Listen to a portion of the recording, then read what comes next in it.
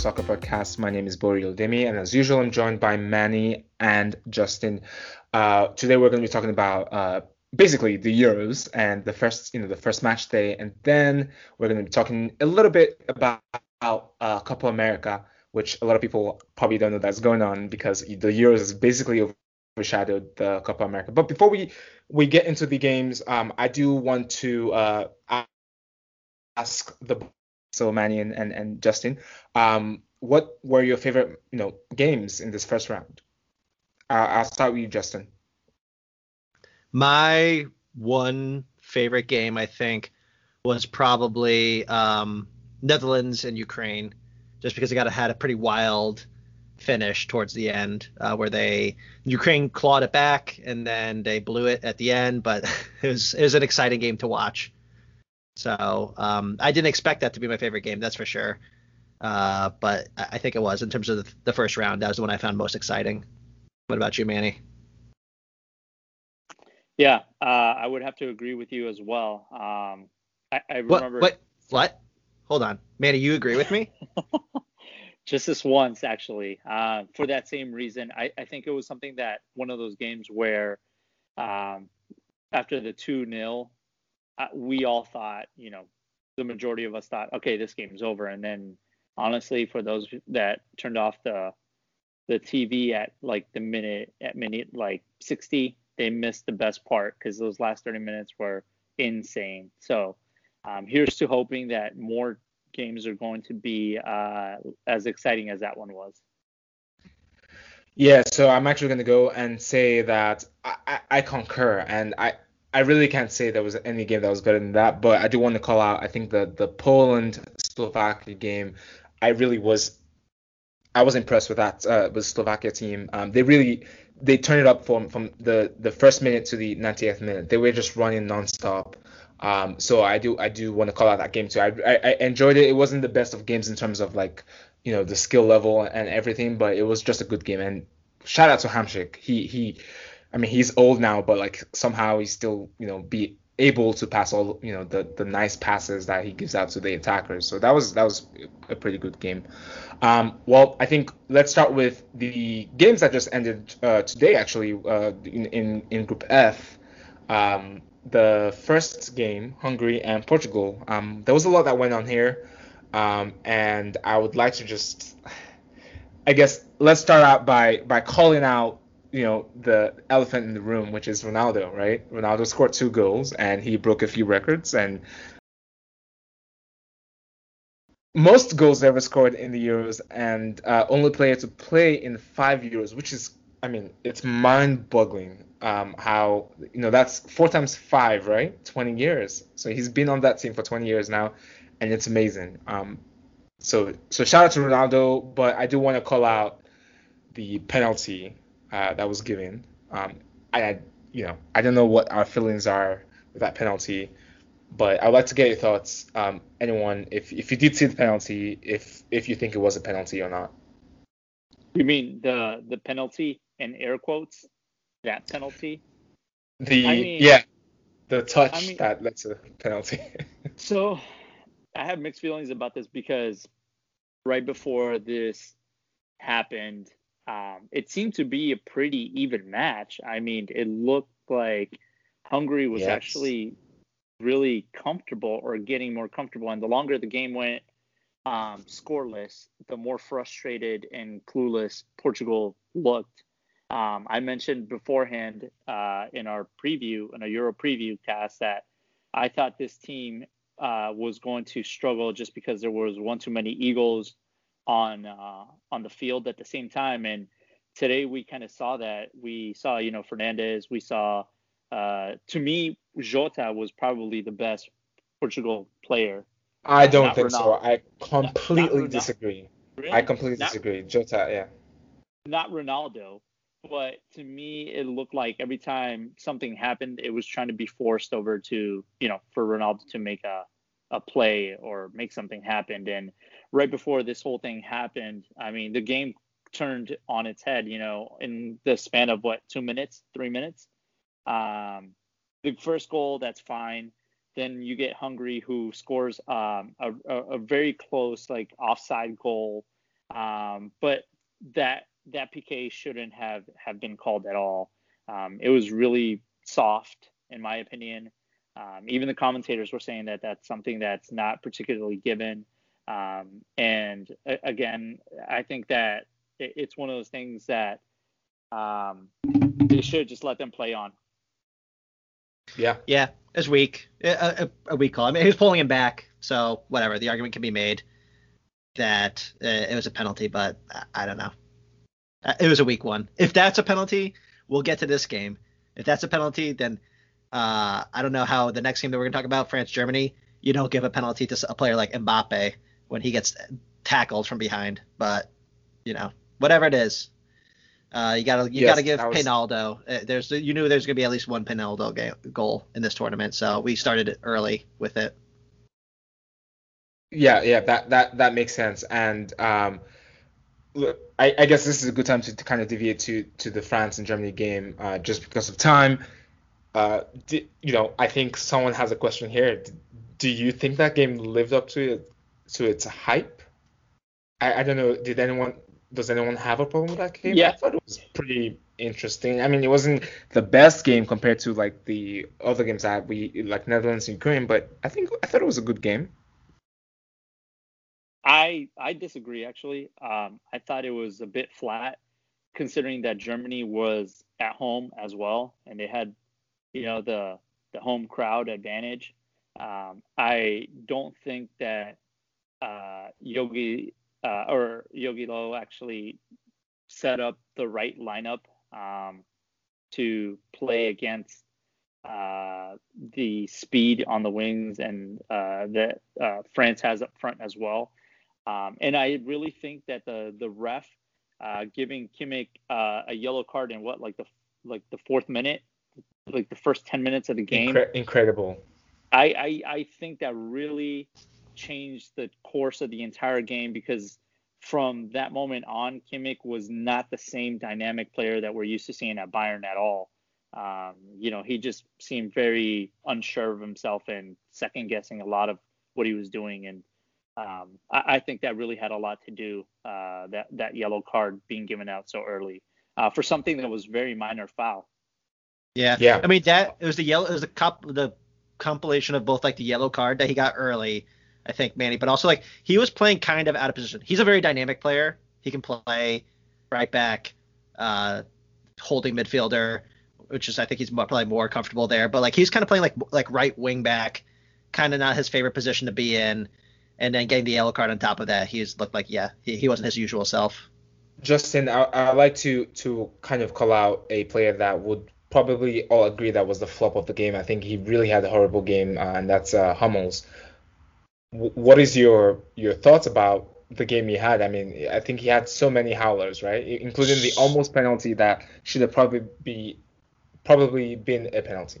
I mean, it definitely should have been a penalty. No probablys about it. It definitely should have been a penalty. He tackled right through Mbappe's legs from behind in the box after Mbappe just blitzed past him. Like Mbappe just, roasted him on a run from midfield. But then I think actually, Bori, it's not just Hummels. I think this kind of speaks to the problem with a few of the big teams at this tournament.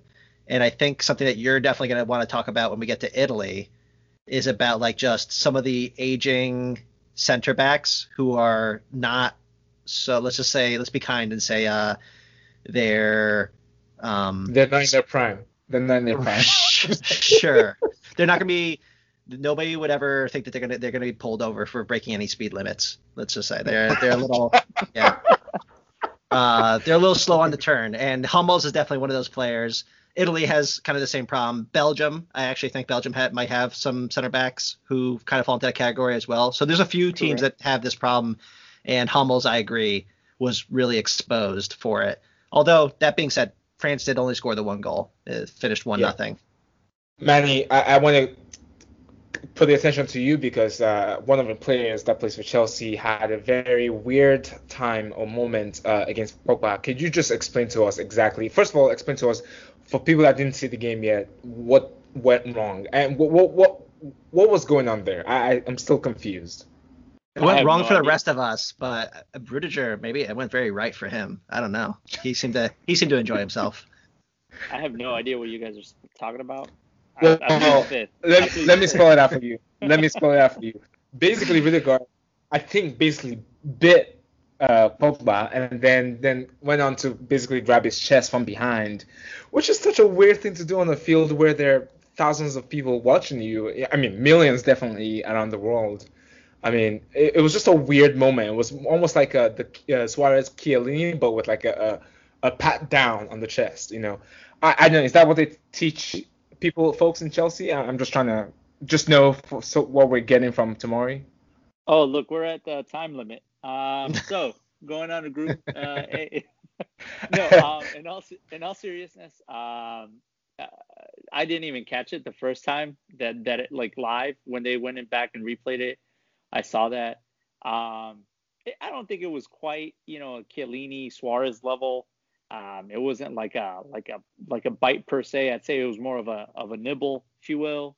Um, because Nonetheless, because that's it's uh, all right if it's nimble. nonetheless, I will say that anybody that's familiar with Rudiger knows that he's one of those players that is, that certainly lives up to the, shithousery, so to speak.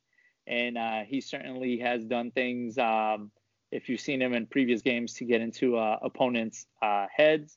I don't think it worked with Pogba at all because I think to me, Pogba was one of the two best players on the field today. Yeah. Pogba was Absolutely maestro. amazing. I mean, which maybe that's why Rudiger did what he did. Rudiger's becoming. Let's not forget, he's also the one who injured De Bruyne in the Champions League final, right? That So So I unintentionally, think, oh, sure. yes. yeah, I'm just right. saying, Yeah, Rudiger to me, he's becoming the Lance Stevenson or maybe like the Ron Artest of international soccer. If you know these NBA players, just like one who can wind up the star player on the other team. I'll give you yeah. the Lance Stevenson analogy because I could see him blowing in Paul Pogba's ears as well. Yeah. Yeah, I mean, what a time to be alive, right? But no, yeah, you're right. Pogba was phenomenal. That pass to Lucas Hernandez, which is the wrong Hernandez brother playing, right? By the way, it should be the other brother playing in the left back position. Let's just move on to the Group A. The first game that happened was Italy Turkey. I believe I had hyped Turkey, so I guess this is Oof. the time for you all to Yeah, tell me how Bori. wrong I was. Yeah, Bori. You were the only one hyping Turkey, so The I'm only one. the only one.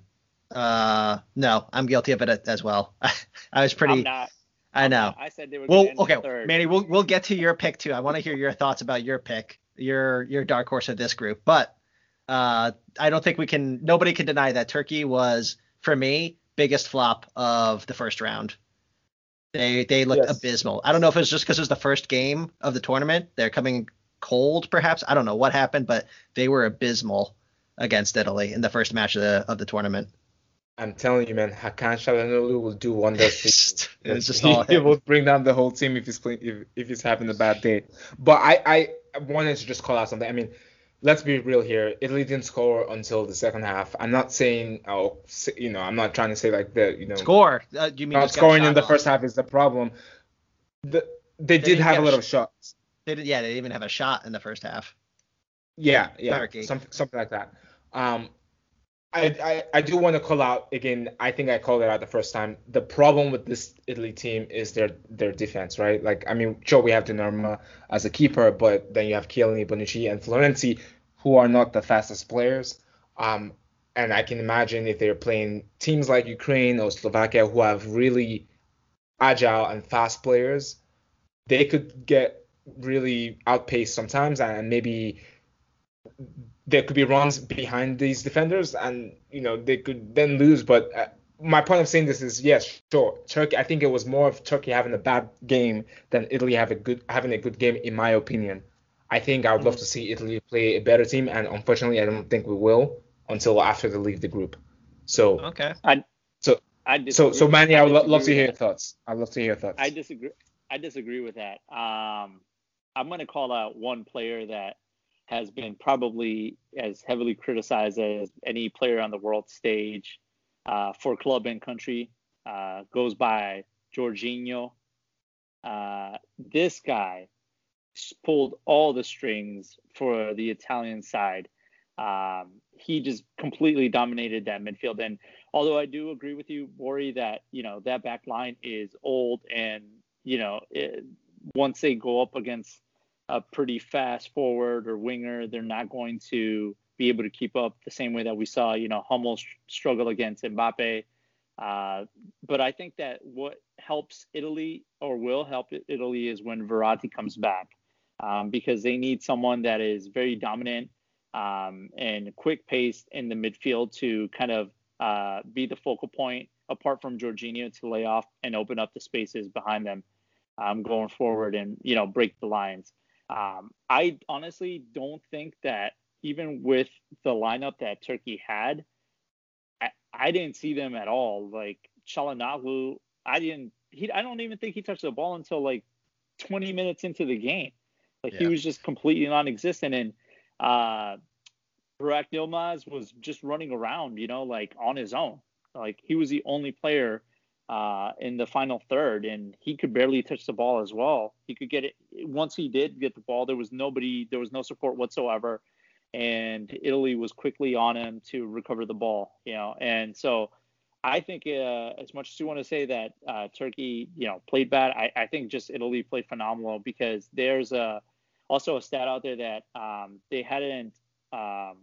I don't think they had won. It was either they had never won like an opening game in a European or in an international tournament, and they had never scored more than 2 goals in an international tournament on the first one, and it went in and hit 3. So I think that was a good way to kind of say, we're here, we're for real. They still have some key players, like I said, Verratti, for example, that's missing, that will make a tremendous difference in that midfield as well. Right. Yeah. Yep. Justin. No. I mean, I'm not so sold on Italy myself. I think the fact that they did score 3 goals, that kind of shows like how Italy doesn't score 3 goals. Let's just say that Turkey was that bad on the day, I think. Yeah. So. And I do want to call out real quick. I know, the other game that happened was Wales Switzerland. I know I would say at least at this point, Manny is more correct than we are, because we thought Turkey was going to be good. Are you still on the Wales bandwagon, Manny? I just want to find out. Wales, golf, Wales. All right. You heard it here first. Right. So okay. when does Wales play Turkey? Is that the next round, or do they meet on match day 3? I believe. That's a good question. They meet tomorrow at noon. Wales, yeah. Wednesday at noon. That will be fun. So we'll see. Many quick predictions for that game. It's gonna be 2-1. Bale with a goal and an assist. Oh. Jesus. Wow. Okay.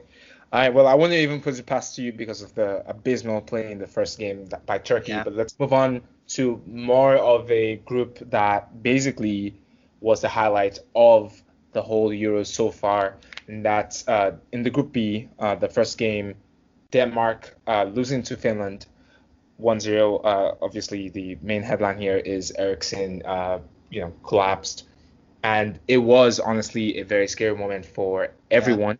Yeah. Eriksen is an Inter Milan player, so I don't really rate him, but you could tell that obviously everyone, no matter what team you played on, was rooting for him, and thankfully he's back and he was able to reach out to the fans and everybody, and so it's very things like this just brings things to perspective. When you see all these stars playing, but then the next day you could realize that they're not there. It just brings you back to earth in some sense. But there are a lot of things to unpack here. Obviously, Denmark lost to Finland. People are saying they were blaming the fact that the game went on and the players were not in the right mindset. I think Kasper Schmeichel actually came out and said that he wasn't ready and he was still distraught. I would like to we're not doctors, so we can't really tell, and we're not psychologists. I don't even know what that would mean to me if I was on the Danish team. I think I would not be able to play personally. So I'd love to hear your thoughts. If what would you do in that situation, and do you think maybe this kind of affected them, during the game? And just now, I'd like to hear your thoughts here. Yeah, well said at the top, Ori, about it was a scary moment, and obviously, no matter who you support, what your team of choice is, who your favorite players are, who your least favorite players are, you don't want to see anybody have be put into a situation like Christian Eriksen was. It was a really quite terrifying moment seeing him go down like that in the middle of a major game. So thankfully, speaking as an Arsenal fan, talking about a former Spurs player, like I'm also just so glad to see that he seems to be okay. With something like this, it's like it's not just you start from your starting point is literally like I hope he survives, right? But then Of there's course. further knock on things like is he going to be? Did he suffer any brain damage? Did he suffer any lasting effects? Does he have a career anymore? Is he going to be with us a year from now, 2 years from now? And at least for the moment, fingers crossed, like you said, he made a statement out to the fans. He seems to be, in a good place, at least that no lasting damage in terms of resulting from like if his heart stopped or blood flow or anything like that. So that's all good. And then in terms of like the match itself and the way that it went forward, I think that's awful. I think that is a huge mistake, and I think it's pretty despicable from UEFA because I think the narrative when it went on was like UEFA like kind of made it, at least the PR statements I saw were about like how it's like, oh, the players want to play on, the Danish players, like they want to play for Ericsson, they want to finish the game, and then like you said after the match, like Schmeichel and others were like, that's not true at all.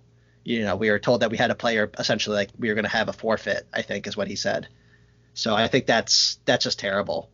And I don't think Finland was super thrilled to win in the way they did either, even though it's like a big victory for them, like being a small nation, obviously.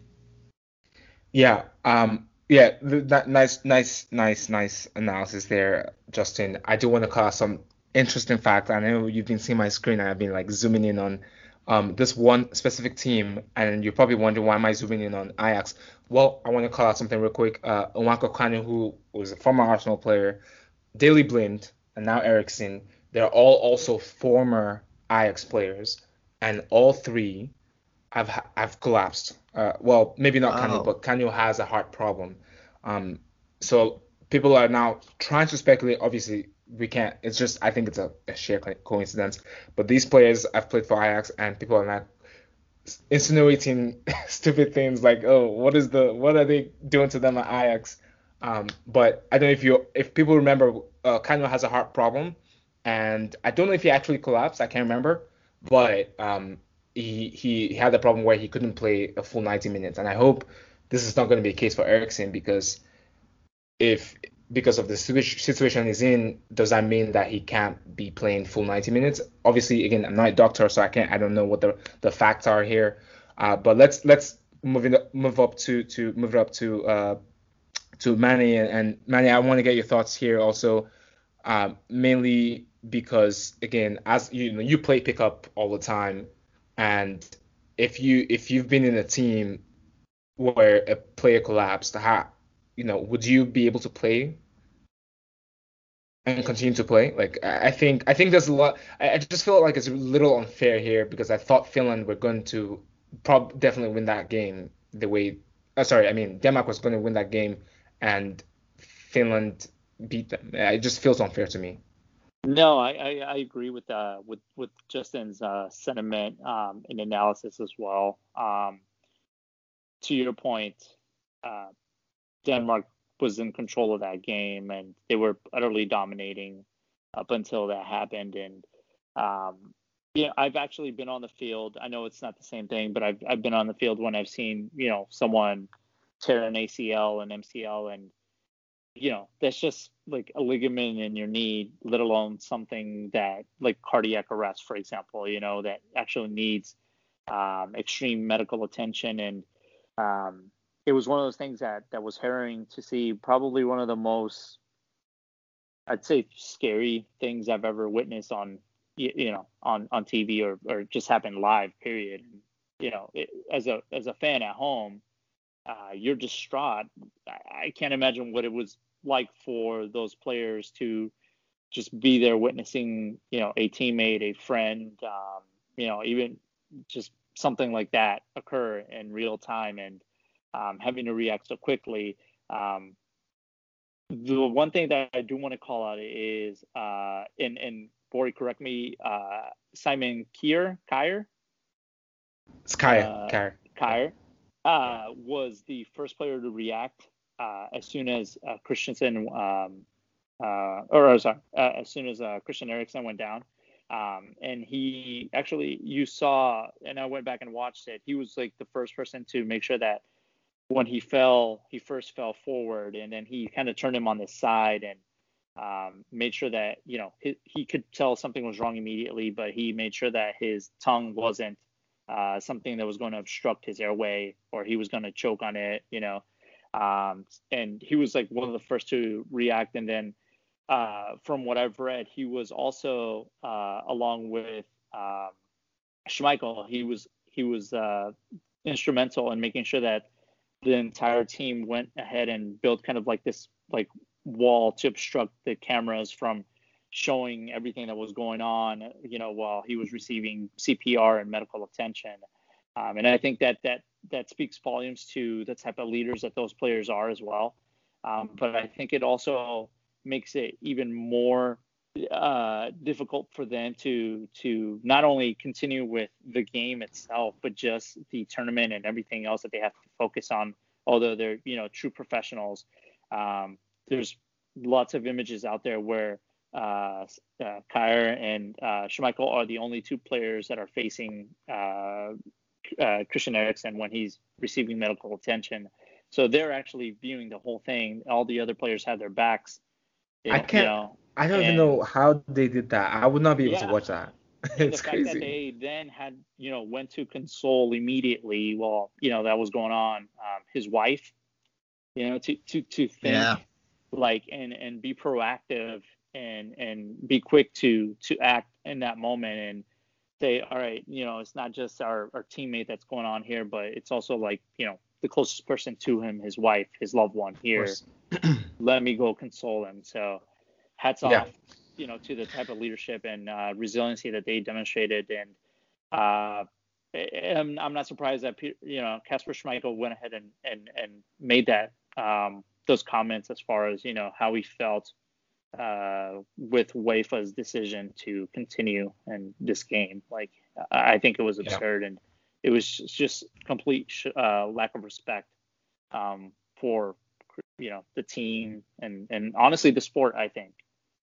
Yeah.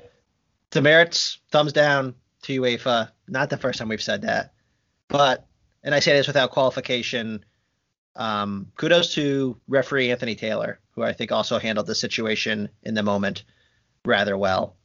And I'll leave it at that. But I'll just say, can I ask real quick before we move on, is just like beyond this game and outside just like the morale, just like how horrible this situation is for all the players on Denmark, just how does this impact them going forward for the rest of this group?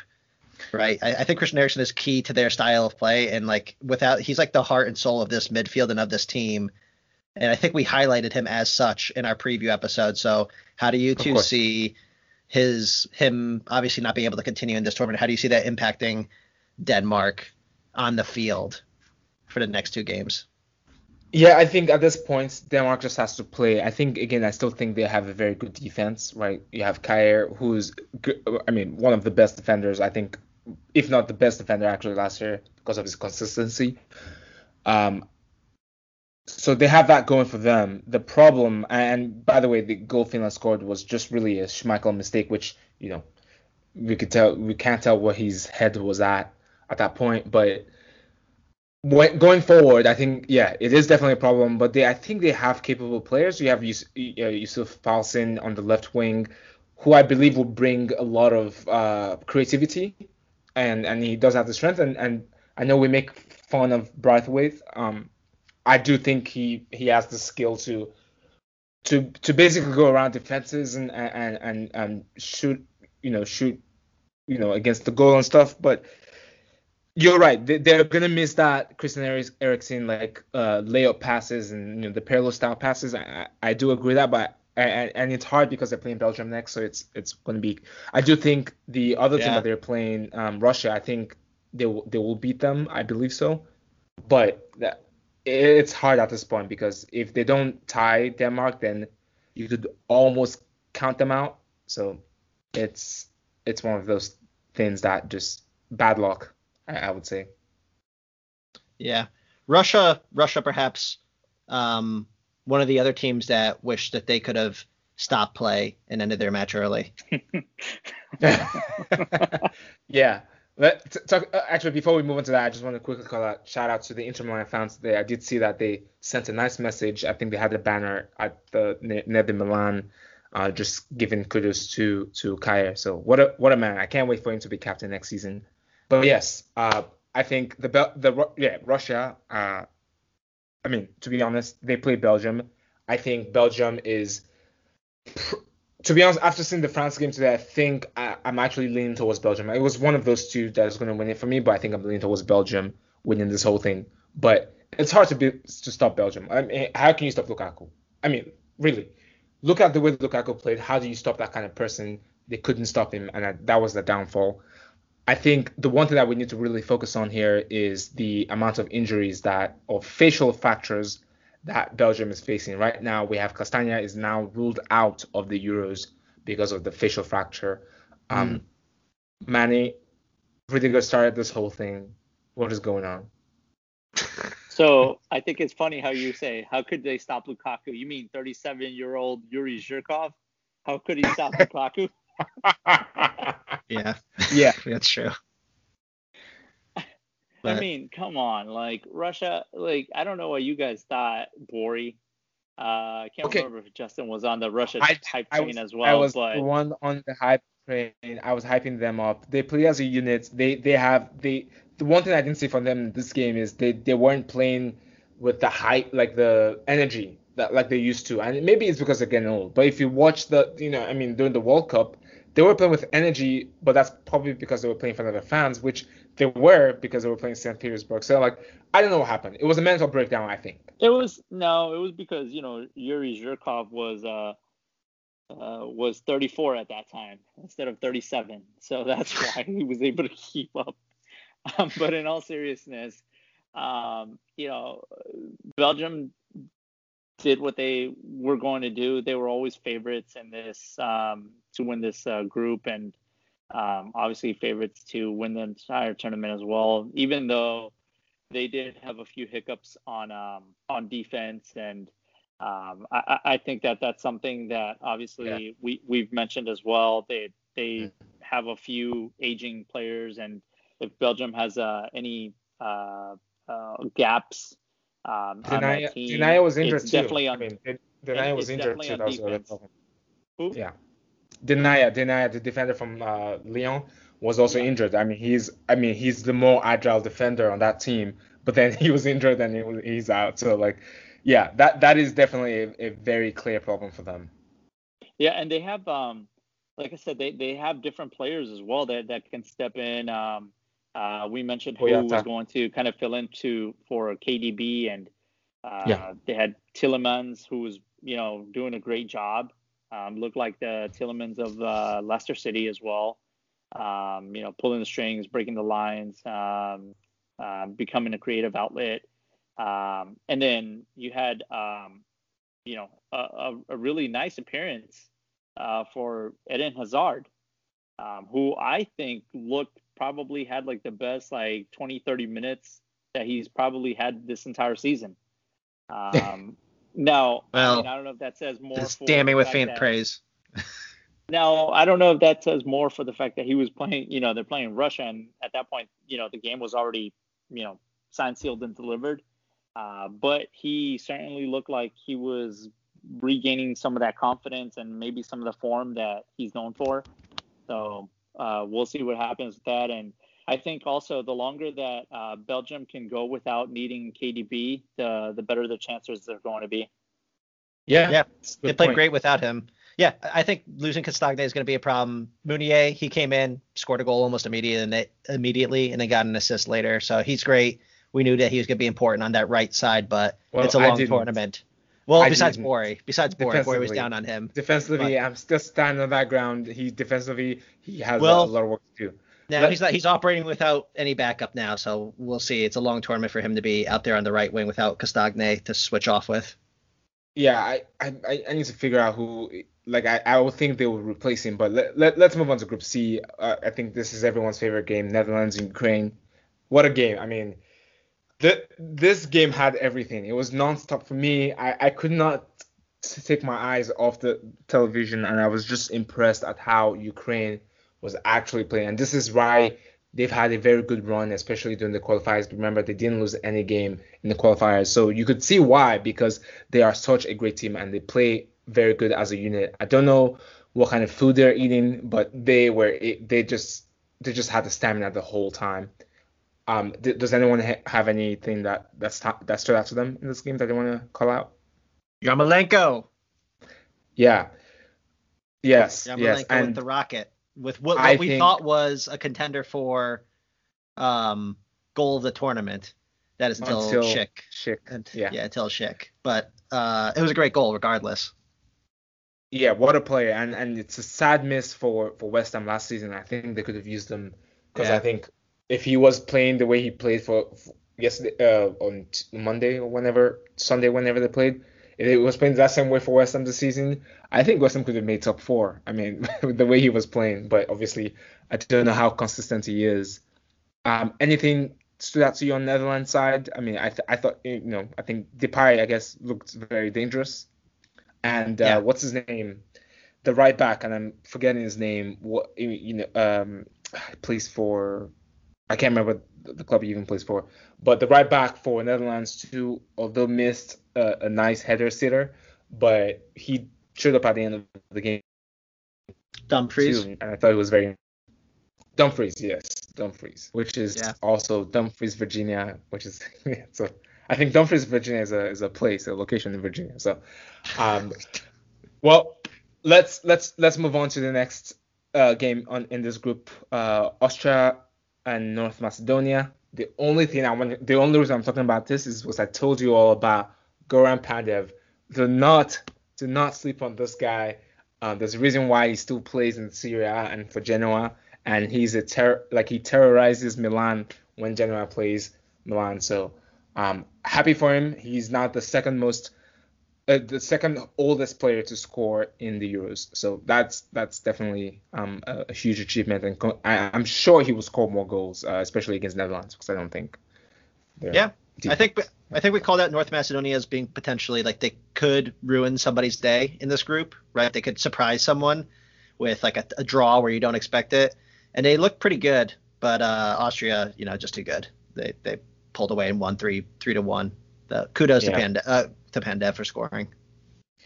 All right, let's move on to Group D, and this is the It's Coming Home group because England is in this group. The first game, England Croatia, which was a replay basically of the World Cup semifinals.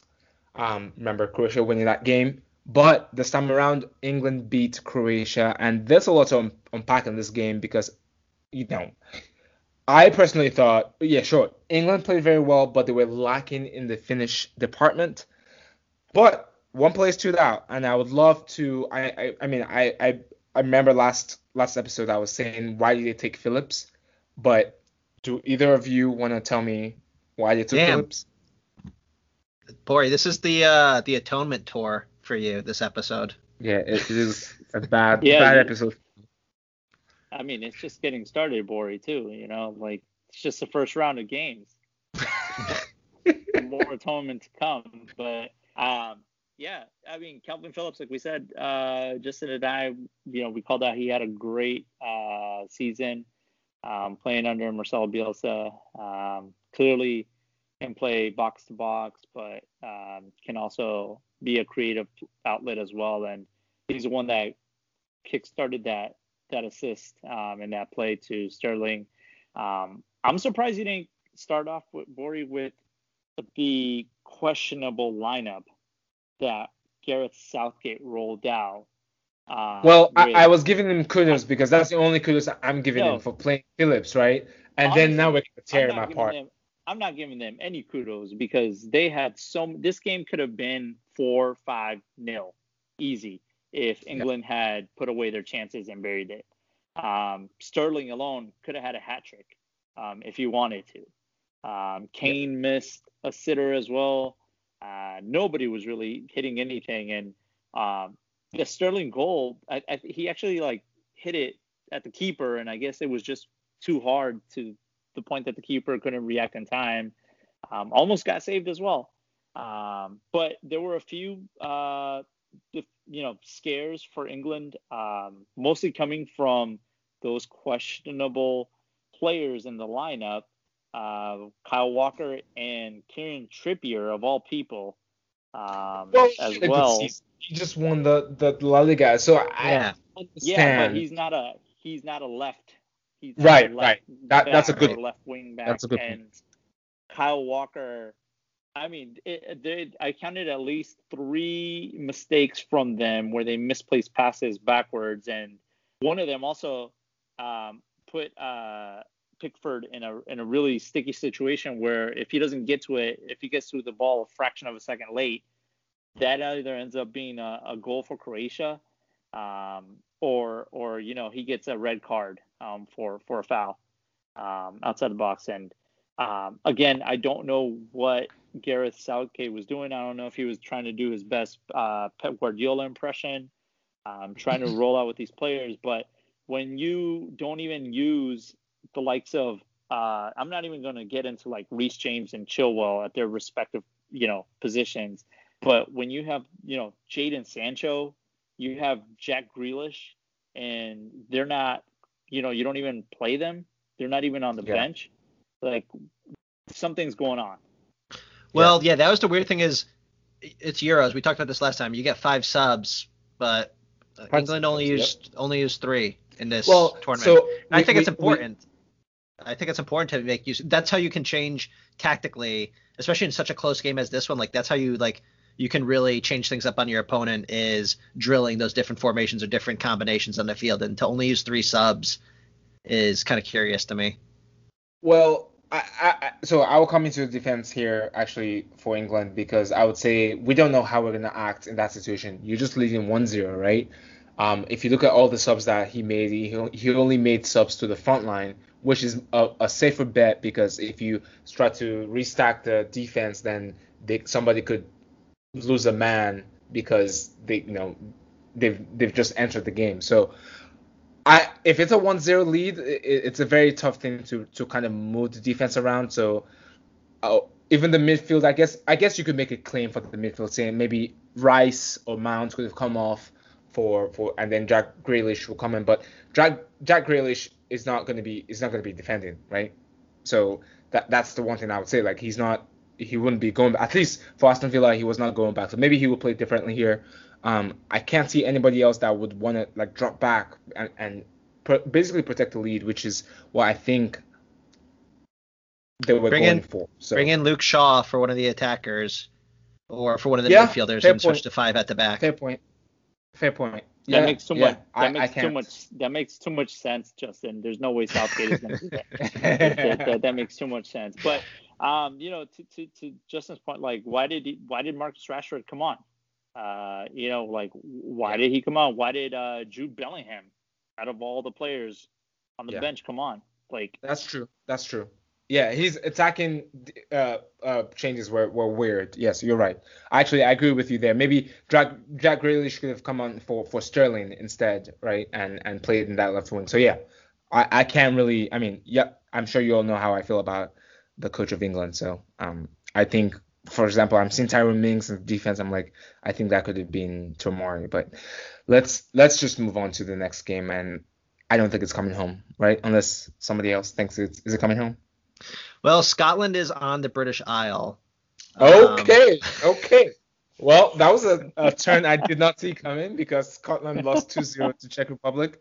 And this group is actually looking very interesting to me because now we have England and Czech Republic with 3 points and Croatia and Scotland with 0 points. So I'm wondering who's actually going to end up second in this group. Like, to be honest, I'm putting England in that bucket of like they're going to win the group, but actually you never know, right? Like if I keep forgetting the England coach's name, but if he keeps making weird changes, could he Southgate, botch yeah. the team? Could he botch the team? Waistcoat. His name is Waistcoat. Waistcoat, yeah. Could he botch the team? Like, I don't think Croatia looks strong, even though they have probably one of the best midfield in this game. Czech Republic looked really good, and I think they can still win one of their games. I think they can if they really put their minds to it. Scotland, I think I would say maybe they probably could maybe tie with one of those two teams, England or Croatia. But I'm actually not sure how this is going to end up in this group, actually. Yeah, I'm with you. I think it's a toss up. I think so. Just to talk real quick about the Scotland and Czech Republic game. Like, so Scotland looked pretty dangerous in the first half, in my opinion. Although they're like extremely one-dimensional. I think we highlighted in our previews like they're very reliant on going down that left side, and they didn't even have Kieran Tierney in this game to help out on the left side, and they still were super reliant. Arsenal plug. He's a great Always player. I put mean, he's Always put please come on. We're talking. He's a I mean, key when you cog finish- into Scotland's When you side. He finish really 10th, is. what do you expect? You have to plug in the players at that point. I You got can't plug in to. the Yeah, position. yeah. But Okay, he well, might you be know back. what? So he might be back for the match against England on Mhm. Friday. So I'm looking forward to That'll that. be fun. That's a game I think is gonna be pretty interesting. But Yeah. like I said, like so Scotland looked dangerous in the first half, but then the Czech Republic I think actually showed up and looked pretty good. And I think someone said Schick, he came to the rescue with the first goal, and then he became Superman for the second goal. I don't know. Do you Yeah. guys everybody want to talk about that? The I strength mean, of it was a great goal from the halfway line. Like, I mean, it's incredible. I mean, we see goals like this and they look easy, but they're not easy. And I think it definitely should be, at least so far, the best goal of the tournament for me, at least. I Man, agree. And Are submissions No. closed? Please submit no more goals. This is the goal of the Manny season, should know the this. goal of the tournament. Manny should know no, this is definitely. I think it's hard to see a better goal than this just because of the sequence of the entire goal and how it happened on a counter at like 50, what was it, like more than 50 yards, something like that. Right, I think yeah. it set the record or tied the record for the longest goal in a European tournament, I believe it was. So I mean, kudos to him for pulling it off. I do want to mention as well, going back to what Justin said, as far as the way that Scotland looked. They just did not. They created more chances. In fact, I think like they had an XG, like expected goals, of like 2 point something versus Czech Republic's like point like 4 or 5 or something. And then at the end, the final whistle, it's Scotland 0, Czech Republic 2.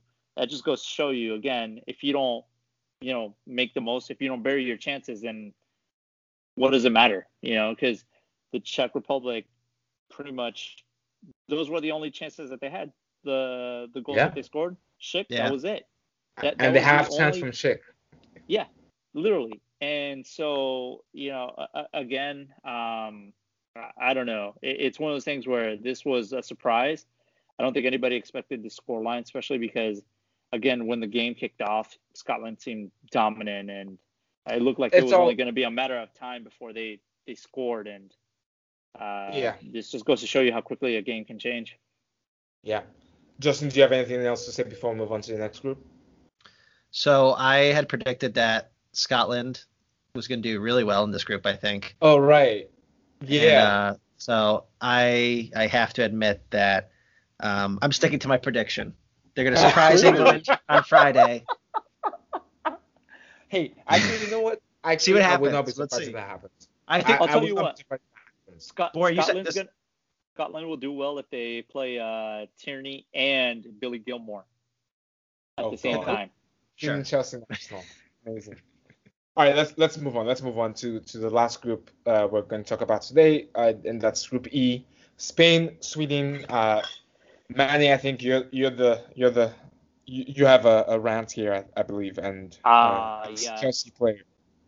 Watching Spain, watching one Alvaro Morata, reminding me of how good it is as a Chelsea fan that he's no longer on our team. Because let me tell you that for all Wait, hold on. Before you go, you have Timo Werner now though, so don't forget that. But continue. Oh boy. Don't even insult Timo Werner, because Timo Werner at least he might be shooting blanks, and he might have an off day here and there, but the guy never stops hustling. He never stops working for the team and recovering the ball and just making runs.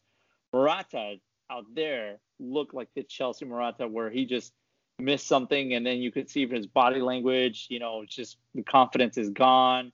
He's just sulking out there, not even helping out the team win the ball back when he loses it. I mean, it really looked like that, like peak Morata from Chelsea, and I don't understand how he stayed in the game as long as he did, when you had the likes of like Gerard Moreno on the bench. And this made me think of how bad Iago Aspas must feel for not being called up to the Spanish national team, because that guy is a true striker, a true number 9, like hits the target more often than not, and he could bury the chances that Morata had in that game with his eyes closed, honestly. And I'm wondering if Luis Enrique is actually regretting not calling him up or calling up another striker, because if they continue to waste chances like that, I don't see how Spain can advance or get very far in this tournament. Are we giving Sweden any credit here or no? Well, let me ask you guys this: who was like the biggest flop at striker in that Spain-Sweden game? Was it Morata for Spain, or was it Berg for Sweden? I mean, probably Morata, but Berg close second, especially since his strike partner was putting in the work. I want to talk about biggest the fan. Yeah, can you talk about Isak real quick? Because I know you can't not stop talking about him. I think he's great. I love him. I've been all high on. I've been talking about the next generation of strikers. Haaland and Mbappe, obviously. And these are tools that the players who have multiple tools on their belt, right? You got to be fast. You got to be strong. You got to have good vision. You have to be able to pass, dribble, and shoot. This is like the makeup of the next generation of world-class players, I think, at the striker position.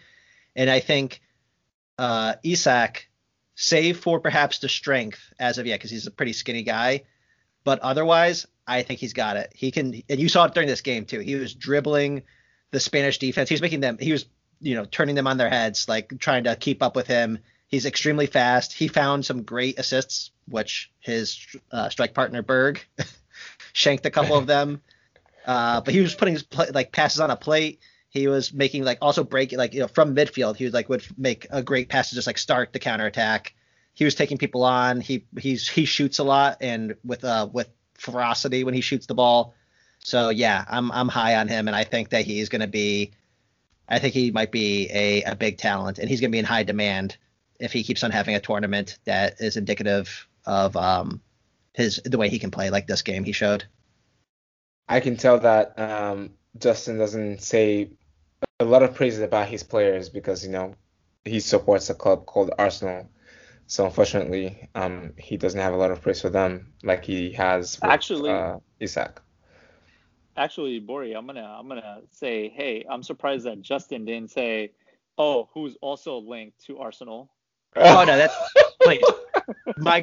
I'll be honest. My greatest fear was that Isak was going to show up and he was going to show the world how good he was. And the second he started playing against Spain, I was excited, but then also very deflated because oh well, he's totally priced out of Arsenal's spending limit now. There's no way Arsenal's going to get him because everybody's going to be looking for him now. Yeah. Well, I think great game.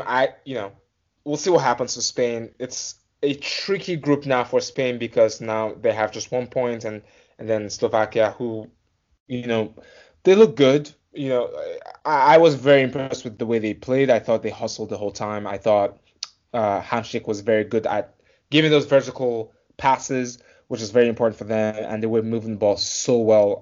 Even the defenders, Skriniar was also very good. I mean, such a solid defender. I can see why he's linked to Manchester United. I don't even know how, if that's still a thing, but what a team. They really played well. I do want to put the focus now on Poland, and I really feel bad for Lewandowski, because if you look at Lewandowski for Bayern Munich versus Lewandowski in Poland, they look like two different players. It's almost as if he's wearing a mask or something.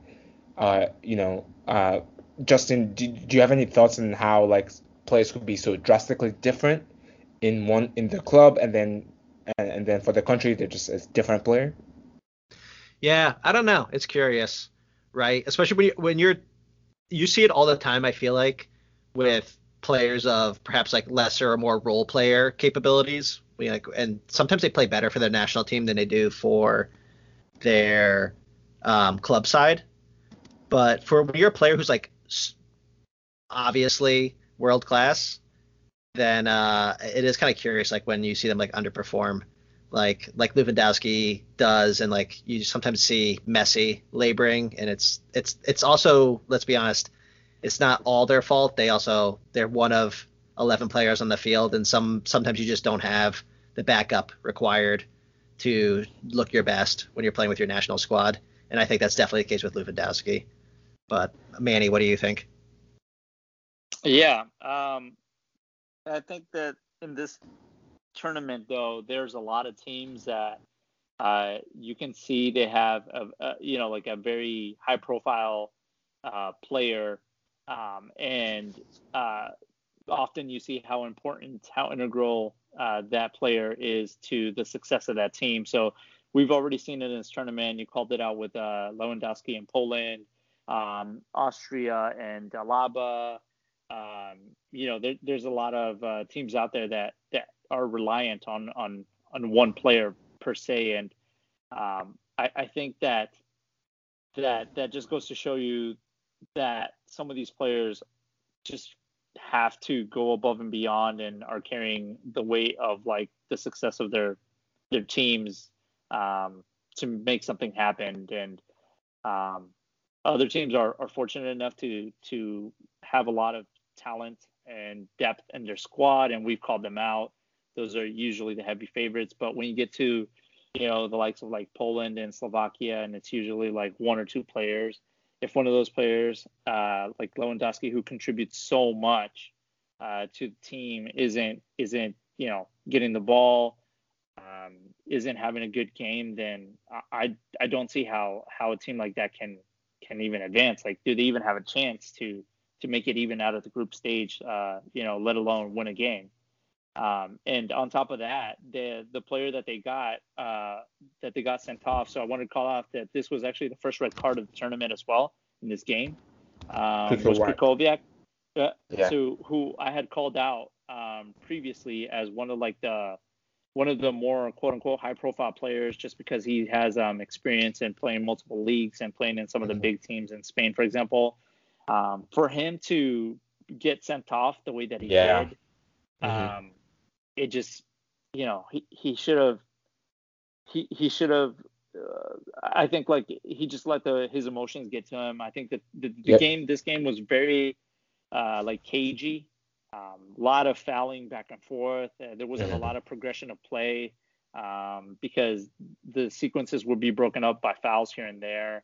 And the first yellow card that he got was actually I didn't think it was like a big deal for it to be considered a yellow card, but the second one definitely warranted a yellow card. And at that point, once you go down to 10 men and you still have like 30 minutes left to go in a game, you're asking for a lot from some of these players, especially like Lewandowski, who's so reliant on getting the ball from a player of Krychowiak's status, for example.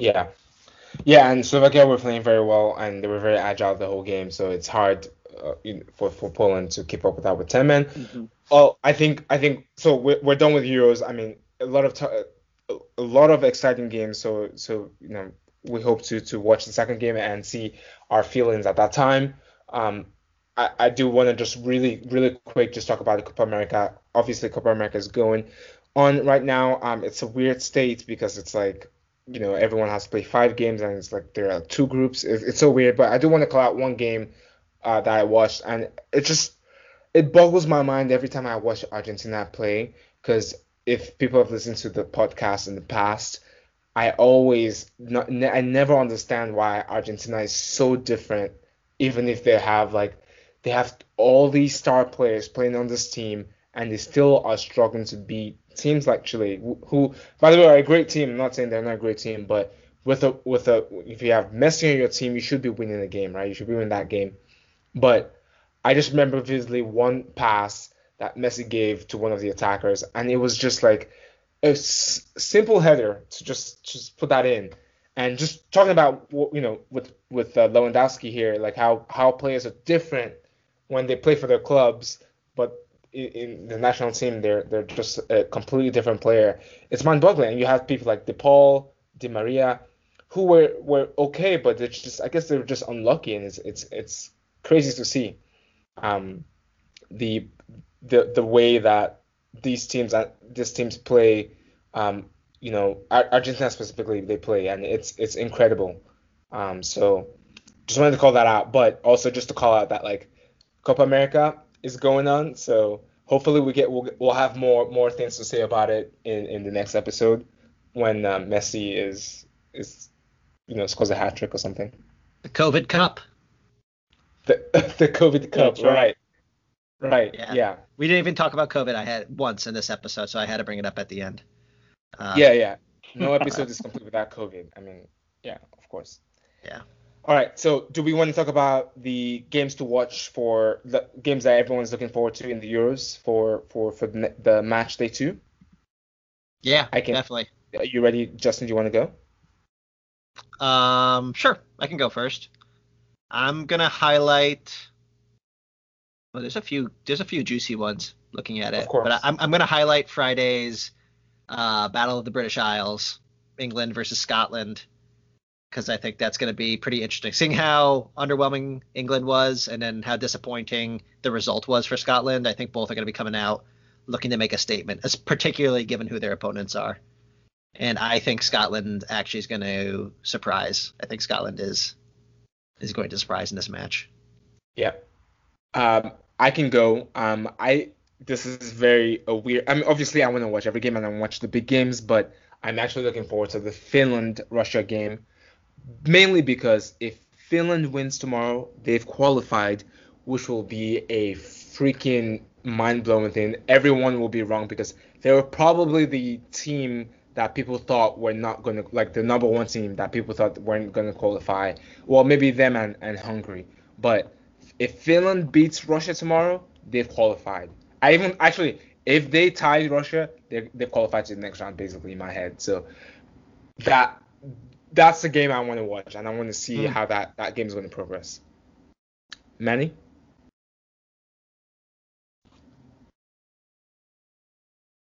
That's actually the one that I was going to say as well, Bori. But I'm going to go with a different one. I'm going to go with Germany-Portugal. Of course. For obvious reasons. Portugal, again, they struggled mightily, against Hungary, who everyone had written off way before this game even started, and struggled for a good part of it up until a few decisions went their way. And Germany, it'll be interesting to see if they make any changes to that lineup, because, again, they had never lost, I believe, apart from today, they had never lost an opening round fixture in a tournament. So we'll see what that does for them psychologically, or as far as like team morale from that standpoint. But again, it's not called the group of death for no reason, right?